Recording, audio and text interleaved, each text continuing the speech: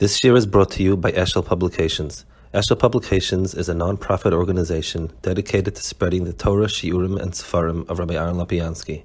For sponsorships or more information, visit eshelpublications.com.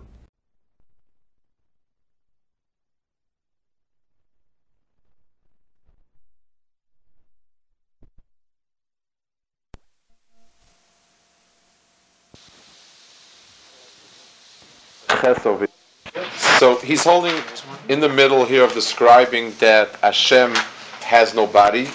He's proved it. He's proved God's oneness from his incorporeality through the fact that there is no end to the koach that drives the world around. Now in Ches he says this element, this item, that HaKadosh Baruch Hu is not a body, is not only logical. It's not only a logical corollary of HaKadosh Baruch Hu's oneness, but Harei Mefurish B'Torah B'Navi She'ein HaKadosh Baruch Hu Gufa Gvia. It is Mefurish in the Torah and in the Navi that HaKadosh Baruch Hu is not a corporal being. Shenemar, it says, Ki Hashem Hu Elokim B'Shamayim Mimal V'Ala Oretz Mitochas. HaKadosh Baruch Hu is a God both in heavens above and on the earth underneath. V'Haguf Lo Yeh B'Shtei Mekomos. And the body, and a body cannot be two places. In other words, the Rambam is actually giving a twist to the pasuk over here. When we say God is in the heavens above and in the earth below, what we're saying is space is irrelevant to God. You know, when you limit a person, you say he lives over here, you mean he doesn't live there. He works here, doesn't work there. He's this tall, it means he doesn't reach this place. Saying that Hashem is both in Shemayim and Eretz means that he is really not in any sense of place. So therefore a body could not, there is no such thing as a corporal body that's not within place. So therefore the pasuk is telling you God is not defined in terms of space. That's really where Rambam is the pasuk. And it's one of these psukim that it's very easy to tell a kid, Hashem is both in heavens and on earth. But to give it a little bit of an adult explanation, that's what Rambam is doing. God is irrelevant to space. So to say that God is up there or down here is an irrelevant statement. One, V'nemar, on second pasuk, Kilo re'isem kol temuna. You have not seen any image. One of the strict injunctions is when you were at Har Sinai, you heard a voice, you heard commandments, you didn't see anything, so there was no sense of a body. V'nemar, and it says Kilori Isakol Tmuna V'nemar Velmitidam Yuni Vashave. To whom can you compare me, and I will be equivalent or similar to? Ve'ilu hayaguf haydevash hagufim. In other words, if God was anything body-like, there could not be a statement. You can't compare it to anything. Well, you can. It's got length, height, width, density, texture, something about it that you can compare. The fact that there is nothing in our experience that you can compare God to means that it is not corporal. It's not of the nature of items that we're familiar with. Well, how do you then deal with the idea that there was a voice? I mean, why make a distinction between something visual and something auditory? Okay. The voice. Good point. Right. Fine. Is still something that's a physical manifestation. Okay. The difference between sight and sound is when you see something, the primary focus is that element, that item, has revealed itself, and you are on top of it. You know, I see it. You know. So that means that the thing itself is exposed. It's whatever it is. When I see through the ploy that you're using, it means your ploy has been exposed, and there's that sense of derogatory aspect about you, and my domination. I see it, and whatever facet you say. Listening is primarily being told what to do, and all I know is, when you tell me to do something, when I say I see and I understand why I should do it, it means I'm doing it, and thank you very much, and I'm seeing it, and so on. When someone tells you do it this way, you don't really have a grasp in it. And the speech is only an act of communication, how to get the message across. So a voice was a created entity, but that created entity is a communication to us rather than an exposure of God as what He is. So when we heard, if even in allegorical terms, if we were to see God, means God can be exposed. He's got something that can be grasped, and I've seen it. I've taken hold of it. When God told us, it means He communicated to us that this is what He would like. So we don't have a grasp in what God is by Him telling us, but it's sort of God having us. Maybe sometime we'll speak about it. Sound and sight have two in dealing in Machshav and these inyanim. Sight and sound are two very different facets of personality. Sound is what the other person has over me. That's why a slave, you're born as heir, because it's the instrument where somebody has me. An ozen, an ear, is also in Hebrew the air of a cup that you grab it with it. So when you tell somebody to do something, it's the way, you don't know anything about me by my telling you to do something, but I am dominating you and telling you what to do.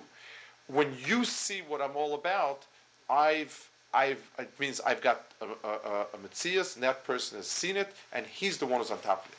So sound, God gives the Torah. He tells us very clearly, this is what I want you folks to do. All of Torah is the voice of God. And obviously the voice we heard was manufactured, but that gives us no real clue to God Himself. Were we to see something, means there's something of God that we can grab. Okay. Imkein, Mauze shenema betorah v'tachas raglov, ksuvim be'etzbel akim. By the way, as an aside remark a little bit about Ches, one of the reasons why Kabbalah was off limits for people that were not Talmidei Chachamim was the difficulty of people to grasp ideas that you must use physical entities as a mashal, and yet you can't believe and grab onto any of the physical entities. It's maddening. You speak about God's right side and left side because you need some way to describe it. And God forbid if you believe in a right side and a left side, you're not Bikoris. So it's kind of, you've got to have extraordinary. It's like the chariot. What? The chariot. Yeah, well, all of it. I mean, it's like people, you have the popular science type lectures of varying degrees, and people speak about, I don't know, the superstrings and the wormholes, and they've got, they've got already people make developments along those superstrings, and because you make models of it and pictures of it, and hey, it's only an idea. It doesn't exist in any way. I mean, somebody's made a cute picture just to present it to an audience, but it's not something that really exists like that in any sense of the word. I remember how brokenhearted I was when I discovered that the atom doesn't look like a solar system at all. That whole model that you labored in high school to make little electrons whirring around, it's just somebody's imagination. But it's not. It's just a way of expressing certain relationships. But it's no one has seen it that way, and it's not exactly that way either. But that's one of the reasons. This problem over here. And if you take a look at like beginner type Sfarim and these things, beginner type Sfarim, I mean by Kedosh Elyon, by people who wrote these things, you get a third of the Sefer is taken up with Chazal about how you dare not believe that God is a body. There's a sort of sharp joke at the expense of their Chassidim, and it's all called Ashlag Chassidim, whose Rebbe wrote a big commentary on the Zohar, and was believed very hard that everybody should learn Zohar and Kabbalah, and it's very important. Most people were very at odds with his Shita. Many people respect him personally, but they really felt that was terribly wrong. And he had his right to argue, and he lived he died somewhere in the 40s or 30s, something like that type of time framework. So and they go around selling the Zohar with the Sulam, which is the Pirush that he wrote, like to even common folks and so on. So somebody so one of the course people was sitting and he done somebody studying at the Zohar, and then one day he walks into the shul and he hears somebody saying Vayvarach David, and he says Locha Hashem Agdula Vagvur Vateferes Vanetzach Vahod, which is the pasuk where we know most of the spheros from are based on that pasuk. So this person, this new novice, this Kabbalah novice, turns to this guy and says, "How come you're saying these words? You don't know what they mean? Gdula, Gvur, Teferes, Netzach, you're just saying words. They don't mean anything." So the guy got a little embarrassed at first, like, is he right? He says, "Well, explain it to me." He said, "Well, it's very simple." He says, "Kedula is God's right hand, Gvur is his left hand, Teferes is the belly button, and because that's the way it's presented, in words, and somebody who even has the slightest feeling that way is kind of not precocious." So that's why, because of this, there was a tremendous reluctance. It needs a tremendous amount of mental ability and fineness of conceptualization to be able. You need a mashal to tell you what it is, but you got to strip it away and say it's just a relationship. As this is to this, so is this to this. As right is to left in our experience, strip away anything that's materially right and left, and just visualize the relationship. And that's something that needs a lot of fineness of thought for it. It's sort of interesting that in order to really describe physical entities, you use mathematics. Isn't Kabbalah, in a sense, it's the same thing. True, and it's the same way. Like somebody who's good with equations can picture what the line is going to look like from the equation, and it's remarkable. Somebody actually, as a very, very side remark, somebody has written a lot of theses on this. He's a frum person. His name is Mark Steiner. He's a professor of, I believe it's philosophy, but his thing is, he's a frum guy, an American guy. I think he's in Israel. I met him in Israel when he was teaching Hebrew U. He does a lot of work with the relationship of math to reality as being something which we take for granted, but is really a pella. That what works in math works in the world. I mean, he's written a lot of it. I mean, it's his thesis in 100 different variations, but it's really remarkable reading. Tess. Im Kain, mahu zeh shnema b'Torah b'tachas raglov. Why does it say the Torah is full of these anthropomorphic terms? Under God's feet. Ksuvim be'etz balakim. Yad Hashem, Eni Hashem, Ozne Hashem, Yitzhar alalu. Hakol lefi daiton shel bnei adam. This is all meant to apply itself to human understanding. Who she'ena makirin ela hagufos, because they only recognize bodies. V'dibra Torah koloshim bnei adam, and the Torah spoke as people understand. V'hakol kinuim. These are just appellations. They're just nicknames. Kmo shenema, like it says, im shanosi berak harbi. If the God speaks about unloading his sword, v'chicharav yeshlo, does God have a sword? V'charav v'horig, does he kill with a sword? Ela mashal v'kol mashal. It is a mashal, everything else like it is a mashal. Fine. So this, in a certain sense, is the ABCs of understanding HaKadosh Baruch Hu's these descriptions. Raya l'dav hazeh, a proof of this. A proof that all of these elements are just mishalim. Shenovi echad oimer sheroa HaKadosh Baruch Hu levushe kitlag chiver. One prophet said he saw God dressed with a cloak that's white like snow. V'chadro chamutz b'gadim batra, and one saw him in red garments. Moshe Rabbeinu saw him on the Yam like a gibor, ubesinai keshliach tzibur, and in Sinai like a shliach tzibur. Loma, this all teaches us, she'ein lo dmus tzura, ala kol b'mar nevuah b'machzeh. Now, this is interesting. The Rambam is looking for another proof. I mean, well, he says that you see that they can't mean as they are, because in one place it says his clothing is white, one place it says red. I don't understand so much the proof.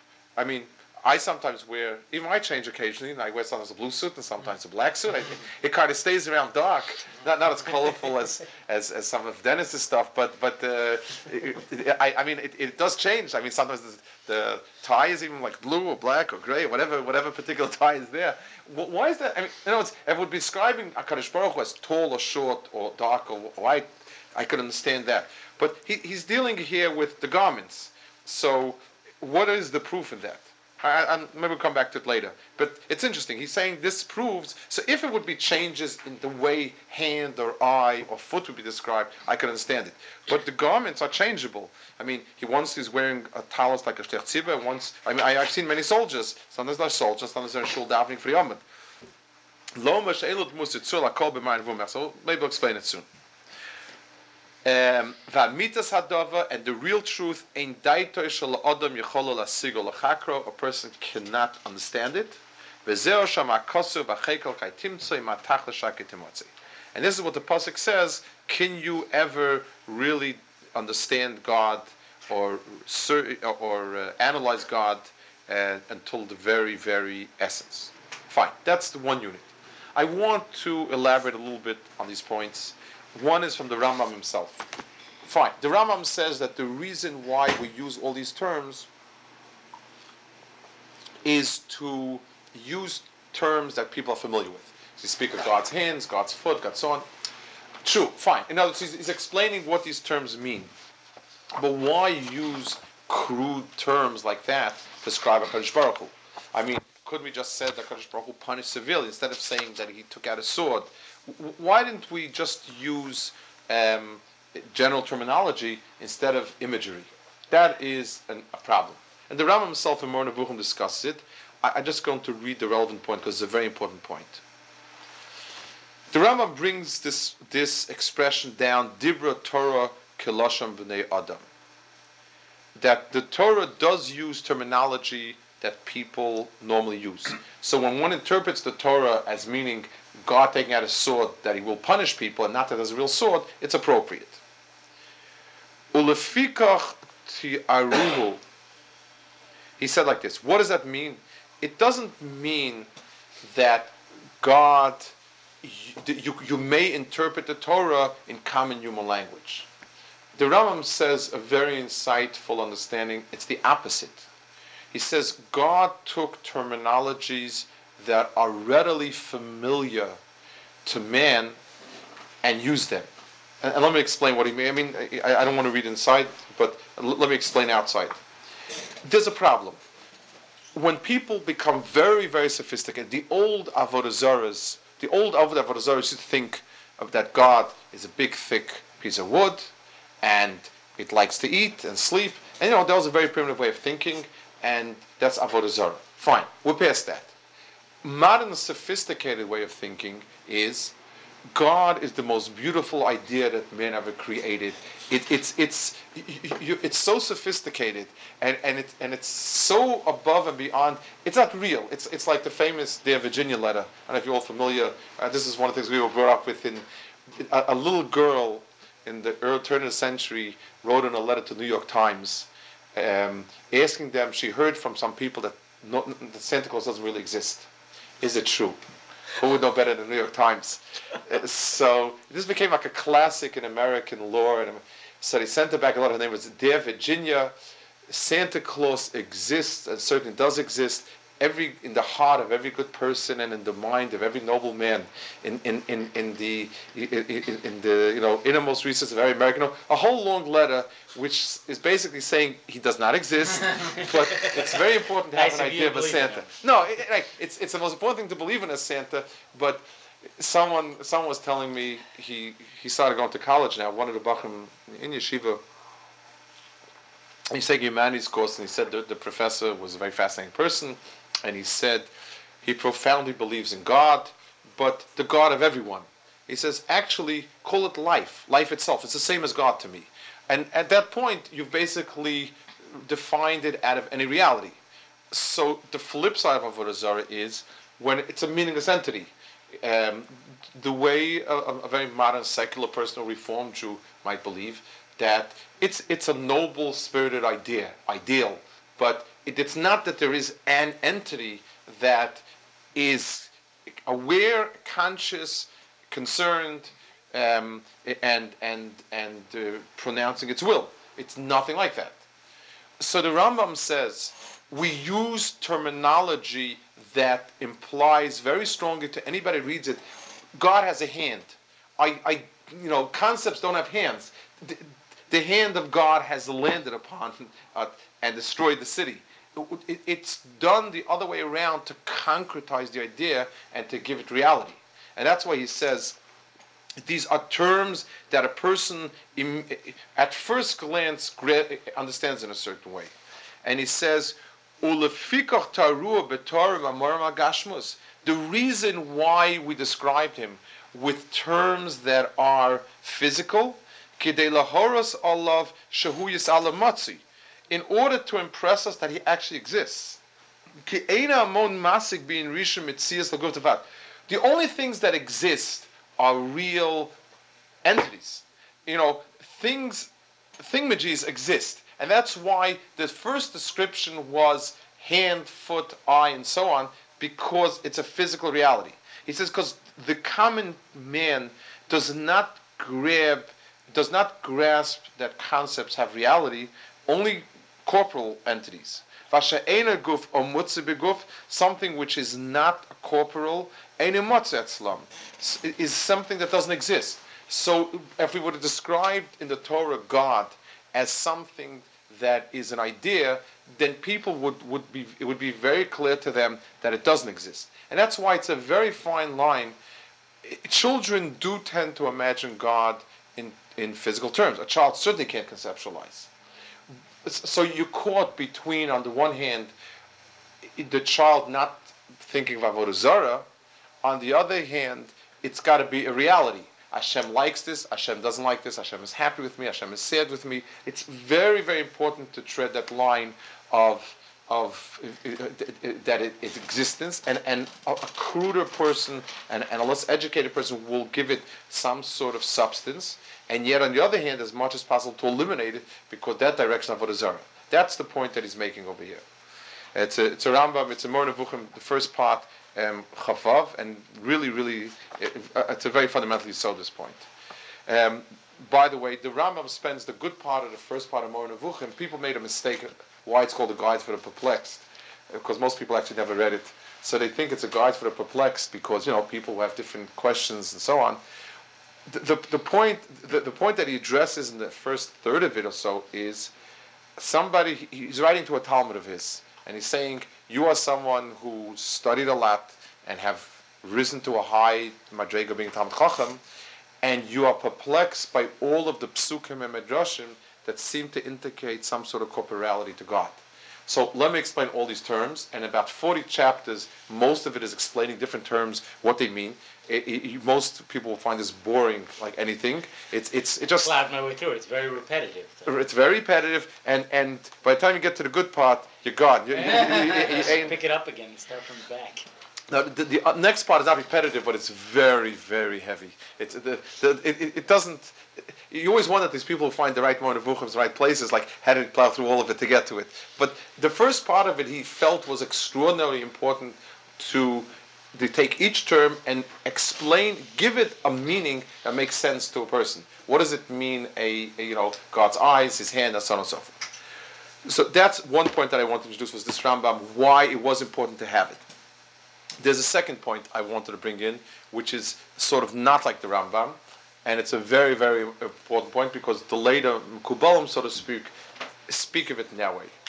The Rambam's point is definitely correct by everyone's standards. That when you learn a pasuk that says God's hand came out and struck us, it means like a hand strikes those who are sinning, so too God caused people to suffer who sinned. That is definitely the aleph base of learning a Gemara. But the implication of that is as follows. God was writing a Torah. He needed to convey a message to us about Yetzias Mitzrayim. And Hashem said, okay, what are the nice terms to use? I'll get the message home. And with an upraised hand and a mighty sword, I redeemed you from Mitzrayim. Those are poetic terms borrowed from human experience to convey the message that Yetzias Mitzrayim is a reality and the type of nace it was and so on. That's the way the Rambam learns it, and it's definitely the pshat, so to speak, the aleph base of pshat. The Mekubalim later, especially the Ramchal, especially almost everybody. But the ones who speak about it, specifically Ramchal speaks about this. The Shalah speaks about it quite a lot, and the sefer that I have here is called Avodas HaKodesh. Avodas HaKodesh was an early Kabbalah sefer written before Arizal, a very fundamental. It's written by Meir ben Gabbai, who the Maral considered his spiritual Rebbe. In other words, he never actually was a Talmud of his, and his sefer is light Kabbalah. It's not really Kabbalah, but he does a lot of introducing of elementary terminology in his language. In other words, it's an earlier version. It doesn't have the heavy technical languages. One of the things he does is he basically repeats the Rambam's explanations for all of the different elements, and he gives them a twist. In other words, when the Rambam speaks about the hand of God, the eye of God, and so on, he does it his own way. In other words, he basically takes the same terms and explains it a little bit differently, and in Perek Samachei, for some odd reason, is where he explains this. He says, the Rambam is certainly right as an elementary explanation, but it's a lot deeper than that. Now, I'll explain it outside, but it's not a long perek, but it's going to be very tedious to read inside. But it's in his fourth chelik, or third chelik, which is called Chelik HaTachlis, Perek Samachei. Okay, he says as follows.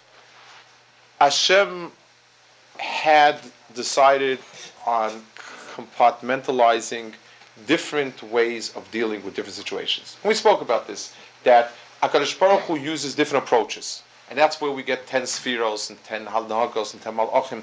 HaKadosh Baruch Hu uses defined ways of interacting with us. So he doesn't interact with us in his oneness, because that's something we would not be able to understand. He interacts with us in different focused interactions, whether it's chesed, whether it's gvura, whatever it is, HaKadosh Baruch Hu has different ways of dealing, and those are systems we can grab. We can understand God rewarding people that are doing well, we can understand God punishing, we can understand God hiding himself, we can understand God coming out, fine. That compartmentalization translated into a static system is called limbs. In other words, take a one-celled being. So to the naked eye, that cell is a jack of all trades. It eats, it eliminates waste products, it somehow has kids, it floats around. Like a one-celled amoeba is a jack of all trades.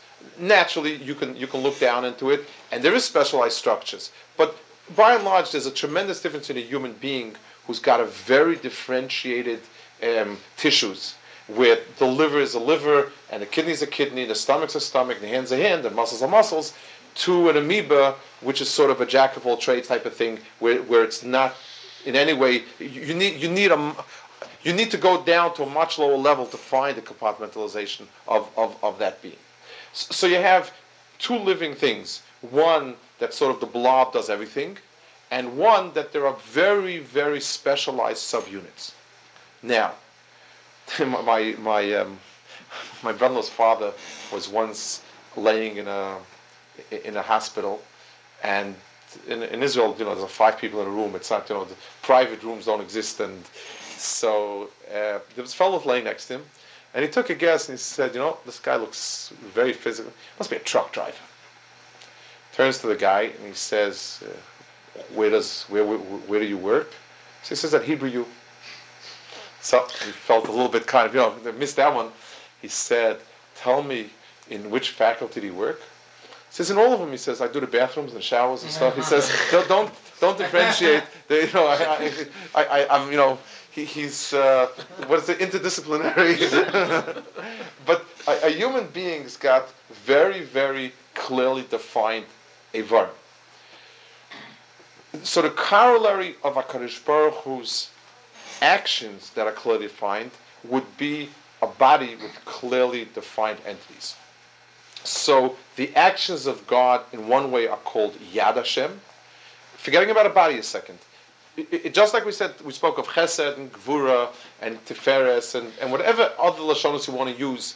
You can use those same. You can create the same system with different functions. Just like the human being has different hands that have a certain dexterity, feet that carry weight and run, stomach that digests, a heart that beats. It can be translated into static entities, and we would call that limbs.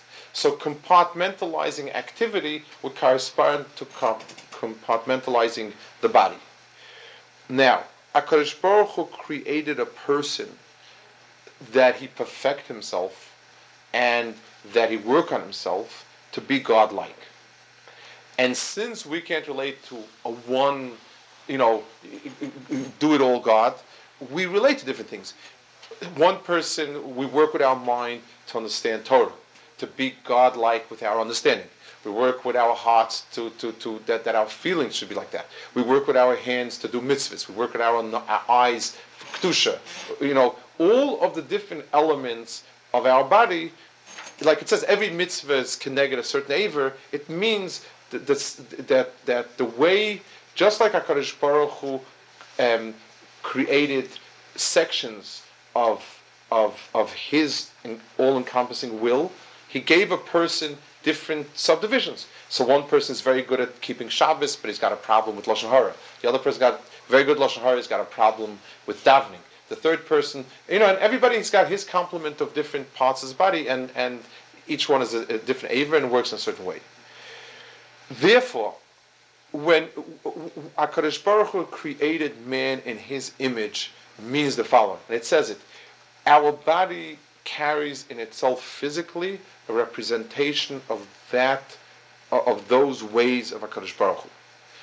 The HaKadosh Baruch Hu, the human body biologically, I'll stand corrected, as much as I understand is, on the one hand, it's marvelous. On the other hand, we could have designed it better. I think they once had a picture of, I think it was Scientific American about a year or two ago, about the perfect human body. She looks ugly. I must say, you wouldn't want to marry her, especially since she's going to live like 250. The way they had it, this was like massive feet and sort of slanted back. If you were building it, the human body it seems like a wasted effort. Like standing upright is not a great way. It's not very stable. An animal on four is much more stable than we don't really need the stability. The thing about the body is it can rejuvenate. No, but to walk upright is a tremendous amount of effort for very little in return that we can think of. Walking on all four is stable. It doesn't put the weight on one point. It's got the human body is very fine. You can't use the hands for anything. What? You can't use the hands for anything. True. Walking upright frees our hands to do all sorts of things. Well, it could have added 2 pods or 3 pods or something. But whatever it is, a lot of the human, what it is, and in Kabbalah's form, it is a direct, so to speak, physical representation. The fact that we have a right side and a left side that are almost equal. The fact that the mind is at the very top of the body. The fact that it's connected by a narrow neck to the rest of the body. The fact that there are shoulders right underneath the head. Every single aspect of the human being is a reflection of those Mahalchim HaKadosh Baruch Hu. So, in effect, it's the opposite of what the Rambam is saying. The Rambam is saying like this, hey, HaKadosh Baruch Hu gave us a Torah, and he wanted to tell us, if you're going to be bad people, I'm going to punish you. What's the best metaphor for punishing? A patch. So, if you people are going to be bad, I'm going to give you a patch. So, human beings were designed in whatever Chachma HaKadosh Baruch Hu had biologically, and then needing metaphors to impress us, HaKadosh Baruch Hu picked the metaphor that would be most striking to us. The Mekubalim, and this is what he says here, say it's the exact opposite.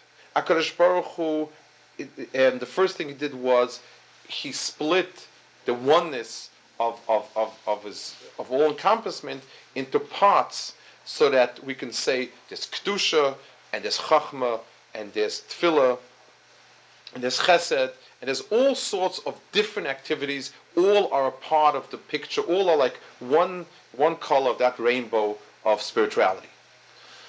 Once we have that in place, that HaKadosh Baruch Hu didn't just give us one mitzvah, but HaKadosh Baruch Hu gave us different parts of mitzvahs. So now the human body is a reflection physically of those different mitzvahs. So the mitzvah that corresponds to the yad reflects itself in his hand. So the hand can do, it's where a person's strength lies, it's where a person's real activity is, and it corresponds to a certain element called yad. And tefillin might be the right mitzvah, which if we want to represent tefillin, a hand that's active and strong or whatever it is, might be the right representation. And so on. So every part of the human body is a representation of an element that HaKadosh Baruch Hu's given as a subdivision of goodness, mitzvahs, and so on. So now when HaKadosh Baruch Hu says yad, it's the other way around. That's the right description. Yad Hashem is like describing Chesed Hashem. You can divide the system into bits and pieces, and you get yad, einayim, regel, and so on. What we have, HaKadosh Baruch Hu gave us as we're a reflection of that emes of HaKadosh Baruch Hu. So hey, we've got a yad also. And when we perfect the hand, it looks in a ruchnistic way like that which is called Yad Hashem. So if a person's hand embraces somebody and comforts somebody, then in the right time, in the right place, then that Yad is a reflection of Yad Hashem. If a person's feet carry him to do the mitzvah at the right time and takes him to the right place, and that's what his feet become trained to do, so those feet are actually like the reglaim. He says the word that they say, that every organ of ours contains an organ of God, so to speak. God's organs are the subdivisions of that one truth, and each organ of ours has the ability to be a host, so to speak, for one truth of HaKadosh Baruch Hu. And that's why when people start with these things about what's more important, okay, tell me the truth. Is putting on full more important or not speaking Lashon Hara about somebody more important? And this is always, so yes, somebody, well, I don't know, if kids, you always played it. Let's say, I remember as kids, we used to have this game, okay, these primitives in Africa, savages in Africa has captured you. You have a choice. You can be boiled alive or beaten or eaten up by ants. Which do you choose? Say, well, I really don't want to. No, you got to choose. You got to choose. Like when I say, it's like part of the kid doesn't understand. Curtain number 3. What? Curtain number 3.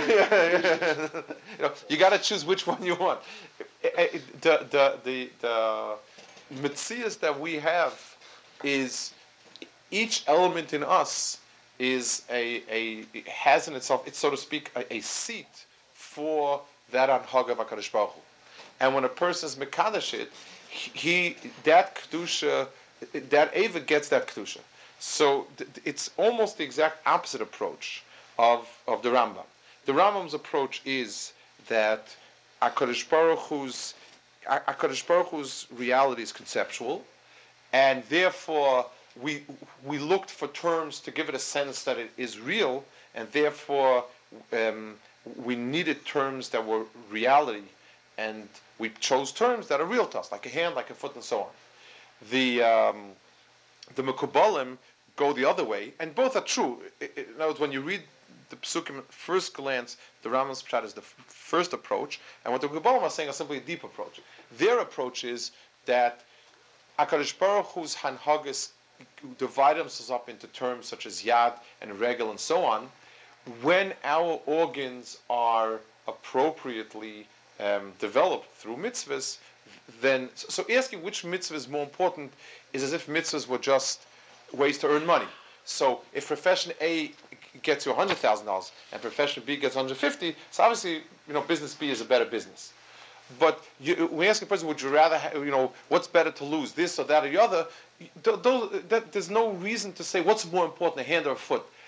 That's a meaningless question. A perfect human being has all of it, and a person without a hand is unfortunately as handicapped as a person without a foot. Each one is a suffering, whichever way it is. It's not like money where you say if the dollar is stronger than the euro, so $1 million is better than €1,000,000. You don't need one of each.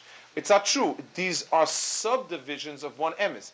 And a person who knows a lot of Torah but speaks Lashon Hara does not have the emes. And a person who's careful with Lashon Hara but is a real Amaretz, he does not have the full emes. It's not. They're all subdivisions. They're not just different ways to get a lot of points. That's really the something more yes. important than others. For instance, in the physical, you were saying, if somebody said you have to lose 2 of your eyes and ears, you'd obviously rather lose 1 of each. The same thing if you compare murder with a mitzvah versus something minor.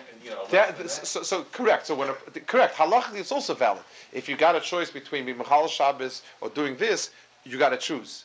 But Rav Hutner Zechron Avracha once said, beautiful pshat. I heard it from many years ago. In the Mishnah, it says you should not weigh the schar of a mitzvah. You should not look at what a lighter mitzvah is, a mitzvah kala, because you don't know what the reward of a mitzvah is. So he asked, well, the Torah gives us very clear, a clear ladder of evaluation. There's some things that you do, you get chorus for, some things you get skila, sometimes malchus, sometimes it's just rabbanan. There are clear evaluations. So what does it mean not to regard something as a mitzvah kala or mitzvah chamura? So the Footnote said a very nice mashal. He said 2 pshatim. The one pshat is relevant to us. When you ask a person what's more important, the heart or a hand, so he answers the heart. So it's true when if a hand hurts, so it creates level A of debilitation. If there's a problem with the heart, it creates a much larger degree of debilitation, and you suffer a lot more. There's a lot of things that come to a stop if the heart's not working well. But he said, if let's say a person is in perfect health, does he feel better in his heart than in his hand? No. He feels good all over. He doesn't feel better in his heart than in his hand. He said the Torah gave us a scale for evaluating the problems. If one person is not Eit Chaza, and one person with Chal Shabbos, this person has done level A of damage to his body, and this person on level C. If you got to choose between the two, you can either eat Chaza or be Mechal Shabbos. Then yes, if one or two has got to be missing, we know which one. The way a doctor has to evaluate, if you got to make a choice, God forbid, then there's a way to choose. But when everything is perfect, you're not more perfect in your hand than in your heart than you're on your hand. Being perfect, a person who feels healthy just feels healthy all over. He just feels good in general because it's one state. So when there are problems, you look at the subdivisions. Where does it hurt? Where's the problem? And then you can evaluate how much damage is there. When it's good, all of it together, a person feels good because it just feels, a person in robust health just feels good all over. Okay, so let's just sum up. So the Rambam said that God's incorporeality is a pasuk as well as a svara. I guess the reason why the Rambam says like that is because if it was just a svara, even though he feels logically it's impeccable, it would not maybe be an Aveira. I don't know why the Rambam feels the need also to bring a pasuk. Or maybe the pasuk is not so clear and just knowing that that's the right pshat puts it into the pasuk. I'm not sure because it's strange that the Rambam says that it's an impeccable svara and then he says I have psukim for it also. Be it as it may, the Rambam brings the psukim. The Rambam said, we saw the Rambam on Nevuchim that explains that the reason why we use such terminology, even though there's all kinuyim, they're just metaphors, but the Torah used these metaphors to impress upon us that it's real, it's true. It's not a concept in the sense, when we speak of an idea, it's the opposite of an idea is a reality. Ideals and reality are opposites almost. So the Torah impressed, no, there's real punishment, and there's real simcha, and there's real reward. Then we saw the next step, the Mekubalim explained this idea one step further. It's not that the body existed, and God wanted some really imminent metaphors to use, and that's why he said a hand and a foot and a mouth. It's the other way around. God's different subdivisions of emes are represented in terms such as yad, regel, einayim, ozdayim, and so on, God created a man in his image, which means even physically, the conceptual arrangement of his body reflects HaKadosh Baruch Hu's emes, where his ears are, where his eyes are. There's a reason why the ears stick out and the eyes recede. Every part of the human body is used by Mekubalim to bring out, to tell us, they explain where the representation of HaKadosh Baruch Hu's mahalchim are. And therefore, the pasuk uses yad and regel, all these things, to tell us exactly what is the Mahalch Hashem. We can now see it in our own flesh. There's a reason why the hand has a sign on it. Keeping the mitzvahs that are associated with each part of a person brings out that particular midah of HaKadosh Baruch Hu, and it all goes together. When it clicks together and all the parts are in place, then the whole thing is one, just like a puzzle. When you look at a puzzle at pieces, at the beginning, you look at the exterior shape. You don't even know what it is. So you look at the exterior shape and you say, oh, this got like this funny widget in. Let's see where there's another piece like that.